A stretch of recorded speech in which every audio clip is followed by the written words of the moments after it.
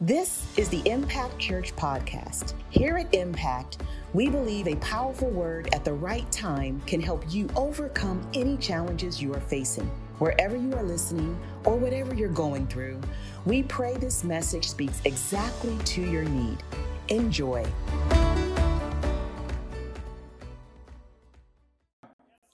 Amen, amen. Well, I was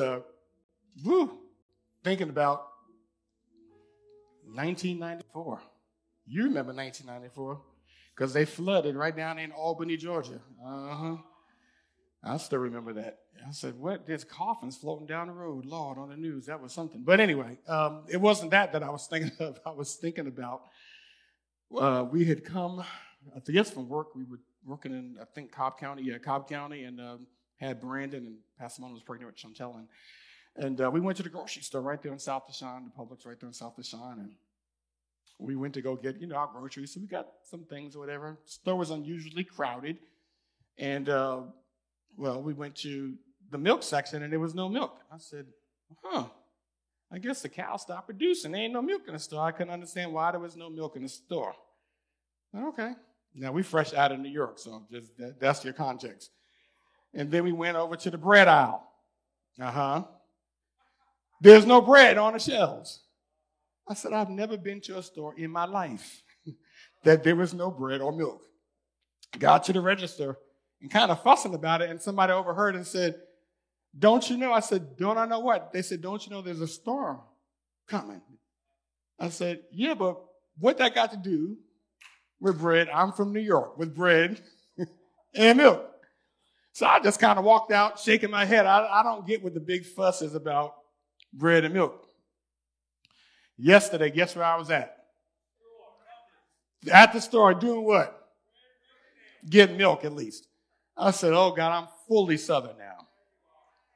Man, I got into, it was Kroger's at 124. I got into the parking lot, and I said to my wife, it was so crowded, I was almost parking at 124. Literally, it was just crowded. People, it was like chaos. And so I was walking from the car to the store, and this lady comes up to me, and she just looks at me, and she said, you think there's any milk left? That was her first comment to me. I said, I don't know, but I hope so, because that's what I came to get. She said, I'll race you. I was like, I don't think we should do that because we might both get there at the same time and fight over that last gallon. She said, but you can't take the last gallon from me because I have a baby at home. I said, you win. This is a true story. So I walk in, I go to the milk section, and there's about 5, look like there's only 5, whatever, there's not a lot of milk there. And so I get what I'm looking for and all of that. But as I'm doing it, I'm like, there was so much commotion. There was so many people. There was so many lines and people bumping into each other. There was so much bumping into each other and pushing and shoving and racing and reaching. When I got back home, I had to stop and say, whew, hope I didn't hurt anybody.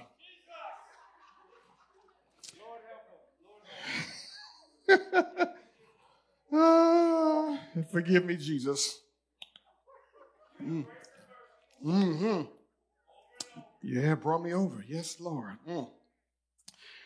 So last week we talked a bit about, really this idea of arise, the dawning of a new day. And we talked about sometimes the discouragement that we can feel when we look at the things in our lives that are broke down, that are ruined, that are in ruins, that are in a state of great ruin in our lives, and how often that can be not only discouraging, but it can also become difficult to pick up the pieces from and to rebuild. And I was thinking that I've seen that in action because as a boy, when I grew up, 2 houses, one was the one directly across the street from us, burned down, at different points. It was very traumatic, actually, thinking back on it. But the house across the street burned down early in the morning, and the woman was inside and had tenants living downstairs. And I don't understand this for the life of me, but she was standing, I guess, about 5:30 in the morning. It was so dark outside, just in her nightgown, just saying, help, help, just like that. And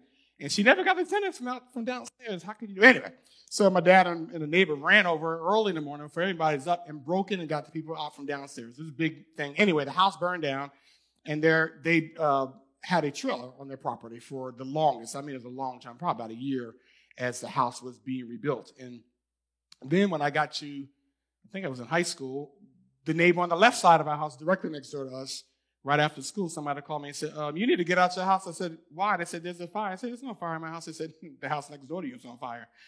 And then that was a fire, and unfortunately your life was lost in that one. And so it was very, very traumatic. But what I can tell you about that is, and let me say this to you, maybe you've seen that too. Let me stop here and say we've had people in our church, even up in the last couple of years, that have had their house burned down, and several over the years that I know of. And some of you have been also that neighbor where you've had a friend or neighbor, their house was basically in ruins because of whether a fire or hurricane or tornado, whatever it may have been that you have seen.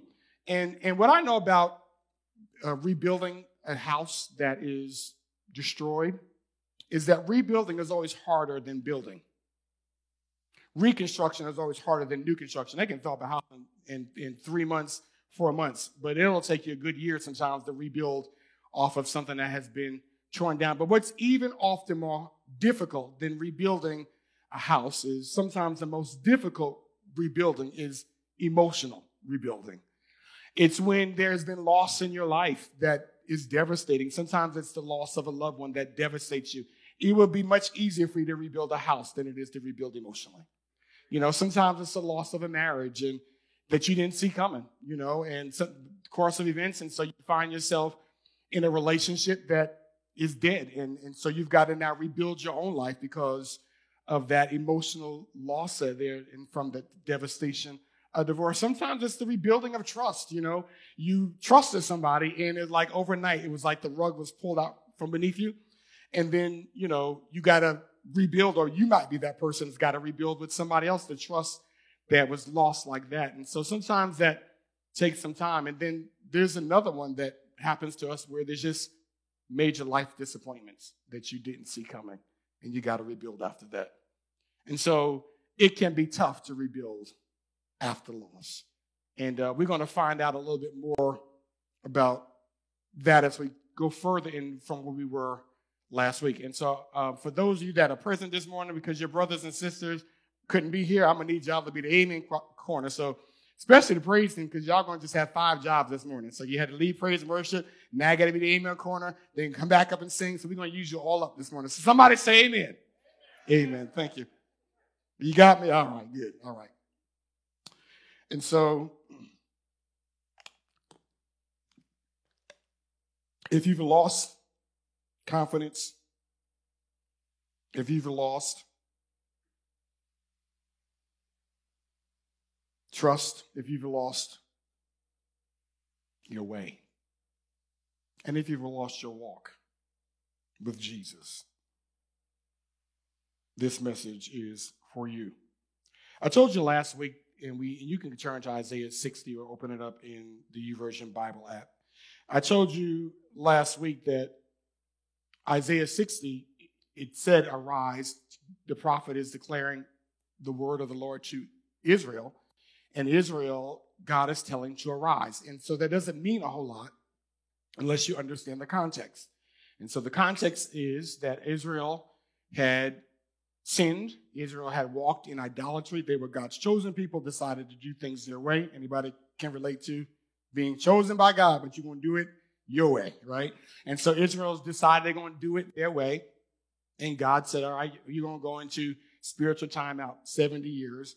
You're going to be in Babylonian exile. And so it was after that, somebody say after that, that God said the words arise. So let me go back and say that, what that is. So after God gave them a promise and then gave them a promised land, he's going to tell them that they need to arise. It was after, when you read about how they were downtrodden in Babylon, that God would say, arise. It was after, and some of y'all know this from Christmas songs, Isaiah 40, where the prophet, they were in such a bad position where till the prophet came and said, comfort ye, my people.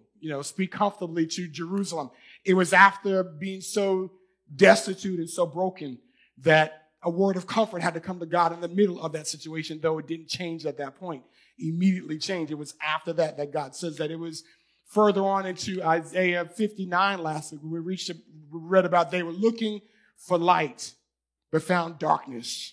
It was after looking for light, only to be discouraged again to find darkness. We looked for brightness, but found or walked in blackness. It was after walking in the blackness. Then some of y'all know this one, if you go down to Isaiah 59 further on, it says, when the enemy comes in, oh, you know that one, right? Like a flood, the Spirit of the Lord will lift up a stand against them. Well, that was Isaiah 59, right before we go to Isaiah 60. It was after the enemy had come in, like a flood. It's after all that the prophet says, arise, shine, your light is coming. And I want to say to you, I don't know what your after that is this morning. I don't know what it is that you've gone through, the struggle, the trial, the temptation, the loss. I don't know what you've gone through, but I can tell you this, that after that, God says, arise.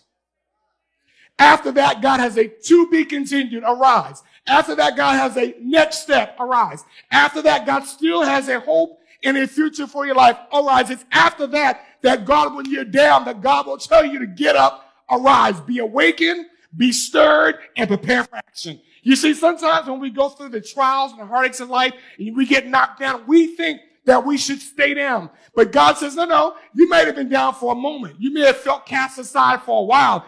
Weeping may endure for a night, but what? Joy comes in the morning. He says, arise, it's morning time. It's time for you to shine. Why? Because the glory of the Lord is upon you. And the glory of the Lord is God's amazing splendor, God's magnificence. It's all that is beautiful. And so what he's saying to you is that after the pain, after the shame, after the loss, beauty is coming in your life.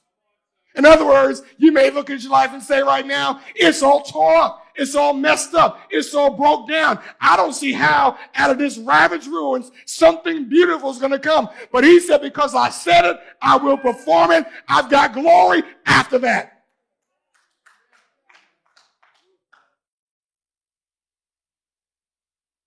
And so in I'm just going to read it, and I'm going to jump down to verse 19, and we're going to talk briefly, and then we'll be giving God some praise. How does that sound? Arise, shine, for your light has come. The only reason you'd have to tell somebody that because they can't see it. And the glory of the Lord rises upon you. Touch yourself and say, me. He says, see, darkness covers the earth and darkness the peoples, but the Lord rises upon you. Touch yourself and say, me. It's personal this morning. And his glory appears over you. Touch yourself and say, me. Now look at your neighbor and say, you too. Us's. Verse 19. The sun will no more be your light by day, nor will the brightness of the moon shine on you. For the Lord will be your everlasting light, and your God will be your glory. We'll talk about that near the end. So to revisit a bit, it's 70 years of Babylonian exile, 70 years of being separated from the thing that God promised you. Because the place that God promised them, and I think we forget this when we talk about covenants with God, particularly with Israel. The covenant with Israel, there's about 4 covenants that we all should know about, and I'm not going to go into them today. But the covenant, the one I want to talk about, is the covenant that God made with Israel to give them their own land. And we know a lot about it. We don't sing songs about it. We know the good part about it. Fred Hammond helped us memorize it. He said, we're blessed in the city. I done use all these gospel folks. I'm going to check. Blessed in the field. We're blessed when we come and when we go. All right. Deuteronomy 28 says, all these blessings shall follow you. If you stay in right standing with me, if you stay in your partnership with me, all these blessings shall overtake you. And part of it was, if you notice, is you'll be blessed in the city and in the field, but the blessing in the city and the field was in the land of the promise. Ah, Jesus. It was because it was a triangular promise. Oh, I didn't even expect to talk about this, but this is good. It was a triangular promise, meaning that there was 3 things included. One party was God. He's the one that authored the covenant. The second party was Israel. They were his chosen ones. They had to receive the covenant. And the third thing was the land. That's why we're still fighting over that city, Jerusalem, right now. it's still an issue. And so God said, if you stay in covenant with me, you can stay in the promised land. These blessings will overtake you. You go down and you keep reading Deuteronomy 28 and you go a little further. He says, however, if you cut up, if you get too big-headed, if you want to be grown, if you want to do things my way, then these curses will follow you. Because you will be out of the land. And in the land, you'll have toil. It will not produce for you. You'll have struggles. You'll be enslaved. And he talks about all of it. So guess what do you think they're coming out of when we get here, when they're no longer in Jerusalem and they've been gone for 70 years? They're coming out of that place of curses. They're coming out of places of despair. They're coming out of a place of darkness. And this is where God tells them to now arise, shine, your light has come. And so they come out after 70 years, and here's what we know.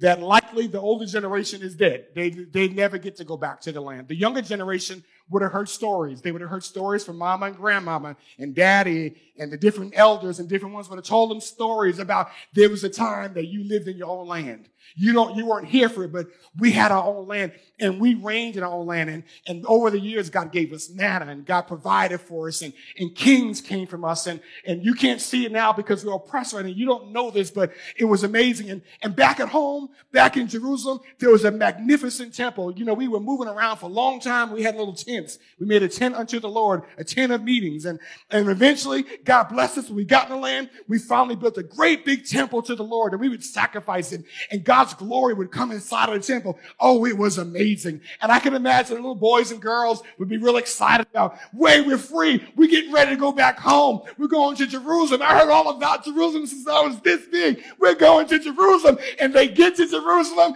on a new day and find old ruins. Because the temple is torn down and everything that they had 70 years ago is now gone. And so they've gone to a new day with an old ruin. And there's times in our life that we got to face the beginning of something new, like a new year, and still deal with our old ruins.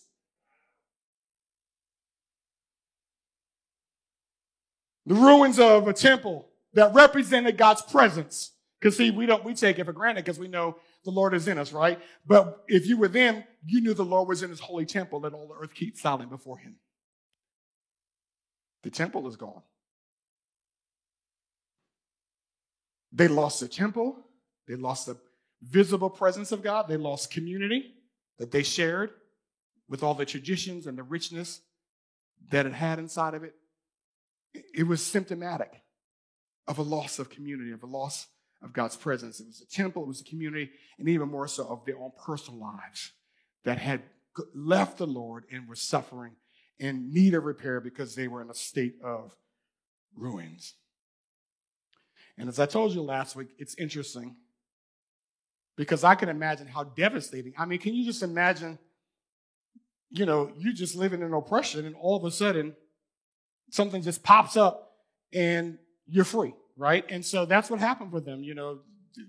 Persia beat Babylon and the Persians freed them. It was like overnight. They wouldn't have expected that. God knew it because he said it would happen one day, 70 years later. But that 70th year, they're free. And I'm sure they were excited because God is moving on my behalf. God opened up a door. I can imagine the old saints saying, he brought me out. He brought me out of bondage. He brought me out of Babylon. He brought me out of oppression. And to what kind of crazy is this? And that can be disheartening. Because, as I said to you last week, and we're going to pick up from here and go another further, God took an impossible situation. And in a moment, basically, they're free and made it possible. Then they go further and they see ruins. And that would take a lot of difficult work to rebuild. And it would not be easy. And so what I said to you last week is real simple. Sometimes God makes things possible, but he doesn't make them easy. And I didn't even realize until this week, like light bulbs went off for me with that, because how powerful that is because if we don't understand that, we will only think God is a God of the easy. God is a God that's only in easy so that when the hard things come, we abandon them. We run. We quit. We flake out because sure, this can't be God, because if this was God, it wouldn't be difficult. But God is not just a God of easy. God is a God of the difficult too. That's why in the Old Testament he said, don't worry, because they think the Lord is just the Lord of the mountain, but he's also the Lord of the valley too. He's God on the mountain and God in the valley. Don't think because you face a difficulty, God's not in it. So the first thing I want you to make a notation to that we often try to get out of what God is still working in.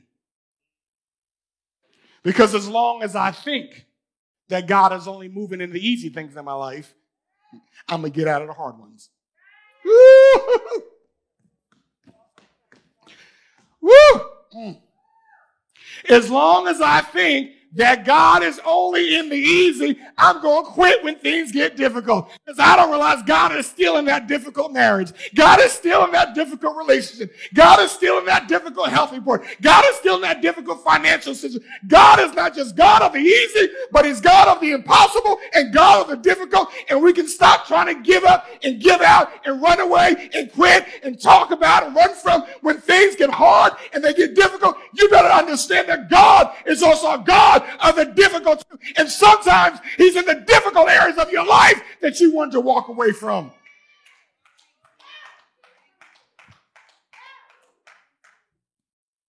Like in 1997 when I quit pastoring.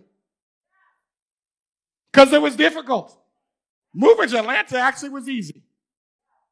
Those first 3 years were difficult. Moving to Atlanta was possible. The job opened up like that. The house opened up. Besides that 1 week when we first got here opened up, it opened, everything laid out. But by that third year, it was difficult. And here's the thing, and Pastor Mona knows this too. I don't quit. I'm not a quitter. I tell folk I quit about 2 things in my life. One was the football team. I think I was 7 or 8, and it was best for the team. Yes, amen. Praise God. And the other one was when I formally quit. It was the first Sunday. I'll never forget it because it was real. The first Sunday of October of 1997. I love you. We love you. We appreciate as many people as in the room right now. We love you. We love the Jesus in you. We're grateful and honored to have served you for the last 3 years. And we're going to help you all find another church before the month is over. And it was Carl Deshay, Elder Carl Deshay's pastor in Texas now, who wasn't even a member. I'm not going to let you give up. Something I would do to somebody else, but anyway. And so that and the elders and different ones just breathed life back in. Because I had to learn that God is not just not God when things are easy. But God is also God when things are difficult. And it's in the difficulty that often we try to get out of. And when you just look at Scripture, it's as clear as day, but for whatever reason, I don't think we see that in contemporary Christianity. I don't think we preach it. I think that we have the wrong conception of how God moves and how God operates, because we see that God working with people dealing with difficult situations that he was in. We can see it with Abraham and Sarah when they could not bear children. God was in their difficulty. He was in it the whole time. He knew about it. He could have just went poof and she could have been pregnant. No, he said, no, I'm going to give you a word. I'm going to tell you it's possible. You're going to be pregnant. But it's not going to be easy. It's going to be difficult. He was in it the whole time. We can look at Moses and about to wear himself out. And his father-in-law had to come to him and say, you're about to wear yourself out. It was a difficult thing that Moses was doing, trying to judge the children of Israel. But God was in it, knowing that Moses would become a lawgiver and that Moses would judge the nation, preparing him for where he needed to go. If Moses had gave up, we'd have been in big trouble. In my last example, now think about Peter and the disciples. Woo, we've been out all night long and caught nothing. And the writer was so nice to give us additional information and say, and they took their nets and hung them up. In other words, saying, I'm out. That was not a good idea. But it was fun. and so here comes Jesus saying, launch out into the deep. Yeah, okay, you newbie, you don't know what you're doing. You know, you're a great teacher. Let's play life. How about let's play you be the teacher, I'll be the fisherman. How about that? They ain't nothing catching. He said, go on and get your nets. And then they go get the net after a difficult time when they wanted to give up and quit. And then what does he say to them after the drought comes in? Don't even worry about that. That wasn't nothing. This is preparation. Because I'm in this. I want you, this is part of your preparation. You will be a fisher of men. And you're going to bring a drought into the kingdom. Ironically, Peter would be the first person to preach the opening of the church, Acts chapter 2. And he would be the one that would, his preaching would bring 3,000 in. Because God is in the difficulty. Woo! Jesus. Praise God. Praise God. So here's what James has to say to us, 1 and 4. He says, so don't try to get out of anything prematurely. Let it do its work so you become mature and well developed, not deficient in any way. So when we quit, it's just like if you're lifting weights. When you lift a weight, that muscle is going to become stronger. It's going to become defined and stronger. But when you stop lifting it because it gets difficult, right? The muscle becomes weaker and weaker and weaker. It's the same thing with our walk with God.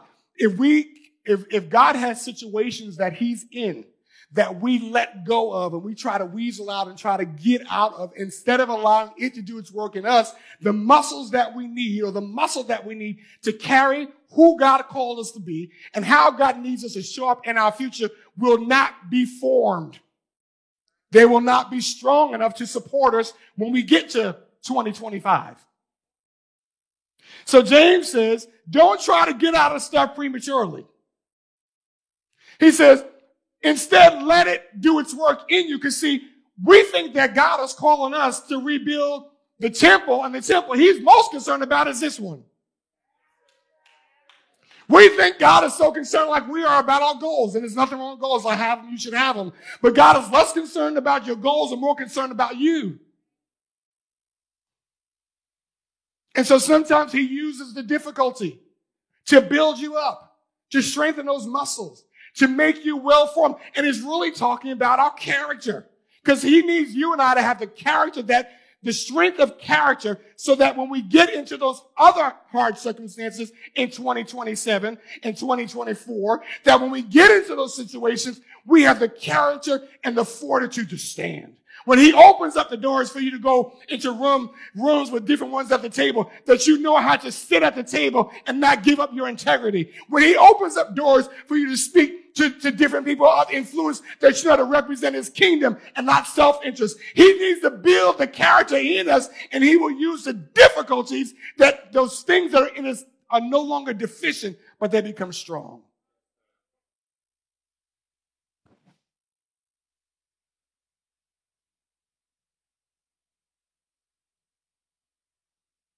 And so he tells them, arise, shine, your light has come.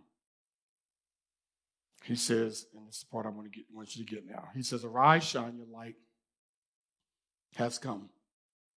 Darkness will cover the people, but the glory of the Lord has come upon you. It rises on you. So what you don't know that they would have known, and we talked about this a while back, I think at the beginning of the pandemic, they would have known and would have heard about the stories of what happened when they were exiled before this. Because immediately when he says, arise, shine, your light will come, even though the world will be in darkness, your light will come. That springs a light bulb for them. Wait a minute. Something real familiar about this story. Something about, when all of Egypt was in darkness, but God gave light to Goshen, where Israel dwelled. And the scripture says, I think it's Exodus chapter 10, it talks about, if I'm not mistaken, it was the 10th plague, the final plague, that God poured out on Egypt because he wanted Egypt to let his people go, right? And so what he says to them, he says, in Exodus 10, it clearly says that the darkness was so great. Somebody say darkness. It was so great that it could be felt. And that nobody went anywhere because they could not see the person in front of them. It was a grave darkness, and the Egyptians were horribly afraid. So much so that after all the other things that happened, it's finally at this point that they go, oh, you know what? We need to let these guys go. Getting mad about the lice and all the other things and the water to blood and all that. Didn't matter, but that one moved them because the darkness could be felt. But on the other side of town, in a place called Goshen, God gave Israel light in their tents. And so immediately when they hear, rise, shine, your light has come, they're going to be in darkness, but your light has come. It would have triggered for them the memory, the stories, the history, the testimony. That when we were in exile before, and when we were in the dark before, God gave light in our house. See, I need you to understand that what you see happening in the world, you got to understand that there's a distinction, and I believe God's going to show it even greater in 2022, but there's a distinction between what's happening in the darkness of the world, but in the light of the believer's house. What's happening in the darkness out there, but what God will do in your life, what God will do in your house, what God will do with your family. God's going to show a distinction between his people and those that don't belong to him.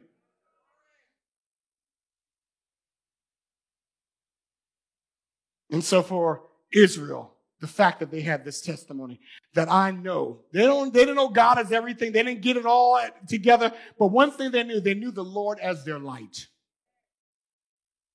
I think it was David that said in Psalm 27, the Lord is my light and my salvation. Of whom shall I be afraid? The Lord is the strength of my life. Of whom shall I be afraid? We got to get in our heart that I've got a testimony. When you get a testimony, you can say, I don't know what you're going through right now. And I don't care what area looks dark around you. It could be the pandemic, could be job, could be all the stuff happening in society. But what God needs you to understand is that you can get up. You can arise because you've got history with God. You've got a testimony with God. And sometimes he got to shake you and say, wake up. You know me. Wake up. You have history. Wake up. You've got a testimony. Wake up. You've seen my goodness. You've seen my faithfulness. You've seen my hand. You've seen my power. You've seen me. Get up, arise, shine. Your light has come. Remember what God brought you through in 1990. Remember what he did in 2000. Remember 2020. Now look right now. The same God that brought you through Goshen, the same God that brought you through Egypt is the same God right now, right here, today, that is able to deliver you, that is able to save your lost loved ones, that is able to make a way out of no way.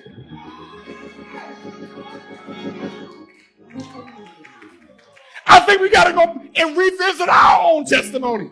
Say, nobody has your testimony but you.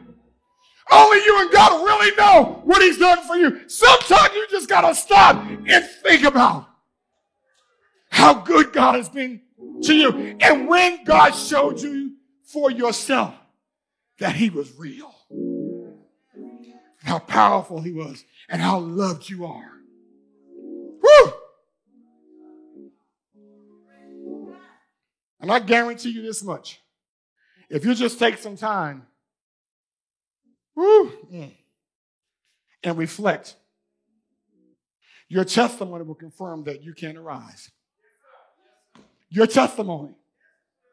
He was locking that thing in. He said, I know what you're facing right now, but I also know what I did for you before. He was locked. He said, this is your confirmation. What I did before, if I can do it, then I can do it now. Your testimony confirms that you can arise. You can shine. That beauty is coming again.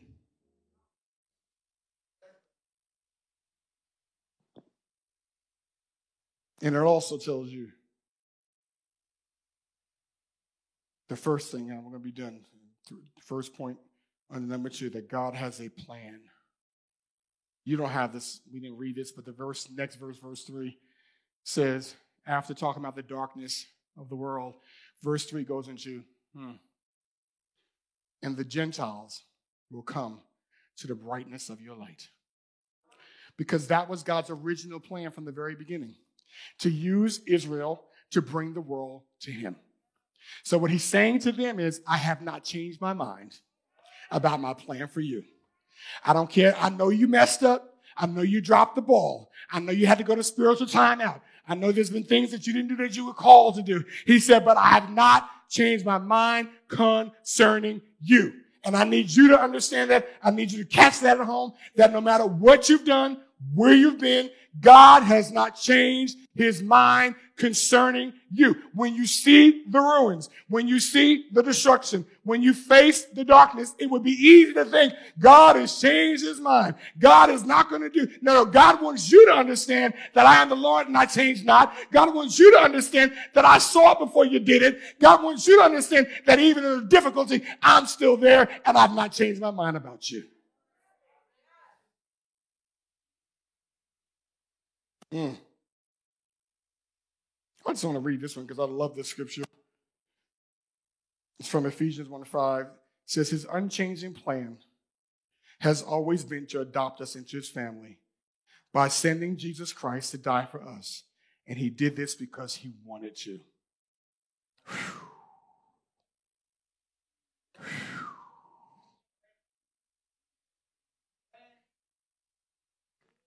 His unchanging plan has always been. Has always. Before the fall. We talking pre-Genesis. God didn't just come up with a little last-minute play to win a UGA game. Just throwing it out there. That, we're going to just pull out a play. No. He had already decided that long before there ever was a game.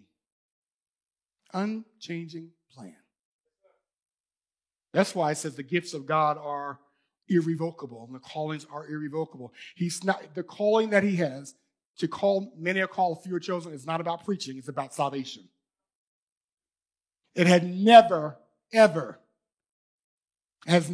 been in doubt from God. It has never been in question.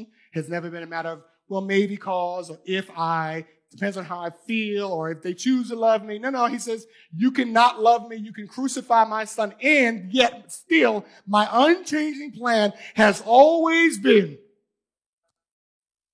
What kind of love is that? And then he went on and said, because he wanted to. Not obligated. It wasn't because it was pity. He wanted to. That's how much he loves you. And his plan hasn't changed.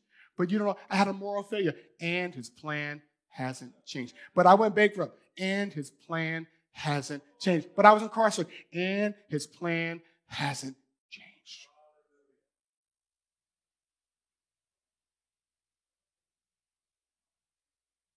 God still has a plan. God still has a people. He still has a people.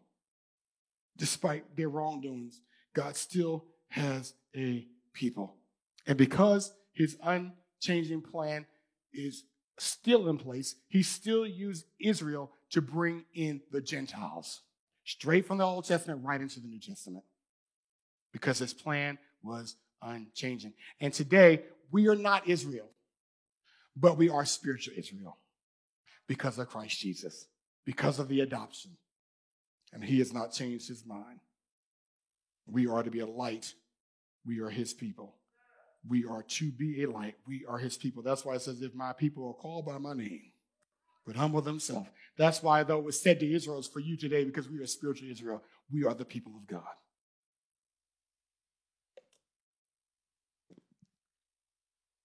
And my final point is, not only does God have a plan and a people, he has the power. Because some folks got a plan, they got a people, they got a plan and a team. They ain't got the power to make it happen. God said, I got the power. You looking for power? I got the power. I got the power. And in case you get confused, the sun will no more be your light by day, nor will the brightness of the moon shine on you. For the Lord will be your everlasting light, and your God will be your glory. See, a lot of folks get it confused. God is not the universe. The universe was created by God. The universe cannot contain God. The universe cannot contain the glory of God. It can display the glory of God, but God is so much greater than he created the sun, moon, and the stars, and he knows each of the stars by name. God is greater than any star, including your sun. He said, I'm so bad that one day you're going to be in my presence. One day when the story's completely over, he says, you won't have a need for a sun. My presence alone will give you light. And don't even look for a moon to light it up at nighttime, because a lot of us get it confused that it's not about the moon. We think that the moon is so great. But how many of y'all know that the moon is only a reflection of the sun? The moon don't have no shine on its own. And that's a revelation for us too. Because without God, without Christ, you can do nothing. It's only because of Christ and who he is that you could ever shine. And any shine that you have, all the glory goes back to God. All the praise goes back to God. All the honor goes back to God, because it's his light anyway. We're just reflections of glory. And if the sun is the greatest power in our universe, it's not just light. That's the greatest power. Every other power is going to come from that. It's the greatest power. How much more power does he have since he made the sun? Oh, my God. Oh, my God. You ain't got to worry about not having the strength. Y'all can come up. You ain't got to worry about not having the strength to do what it is you feel you got to do, to get up, to rebuild. Don't worry about that. Just plug into God. He got all the strength you need. He got all the strength you need. He's not asking you to do something he's not going to empower you to do. He's got you covered. Amen. I want to pray for you this morning. You that are at home and you're dealing with ruins and you want to get up. It's a new year, but I was reading somebody the other day. They said it's a new year, but it was an article of a celebrity that lost a relationship. And they say, yeah, it's a new year, but it's not a new year. I'm not saying happy new year. It's just neutral. I said, oh, you're in bad shape. Because they didn't have the strength. But this morning you have a God who has all the strength that you need and is able to strengthen you and would never put more on you than you can bear. And so when he says get up and get out of bed, it's because you got the strength to get up and get out of bed. When he says arise, shine, it's because he's going to empower you to move in whatever you need to do. And then he wants to shine through you while you do it. And so you that are at home, I want you just to really focus in right now and extend your hands towards your camera this morning. And let's pray. Father, thank you. Thank you, Lord God, that we know who you are in the easy seasons and also in the difficult ones. God, thank you for the testimony that we have, Lord. We each have a Goshen experience, Lord, that we can pull from, that when there was darkness, you brought light. Or when there was lack, you brought provision, God. Or when there was sickness, you brought healing, God. When it looked like death, you brought renewal. So, Father, we thank you this morning. Help us to grab hold to our testimony, Lord, and to continue to trust you, Lord, that the things that you've shown faithful with in the past, it's but a light thing for you to do today. And, Father God, as we move forward, Lord God, let us have a confidence in your plan, that you've not changed your mind, God, that you've not abandoned us, God. It's not over for us, God, that we are still your people, Lord God. And when we're weak, we have your power to pull us and push us forward to do what you want to do in our lives. And we'll be careful to give you the praise and the honor and the glory. In Jesus' name we pray. Amen, amen, and amen.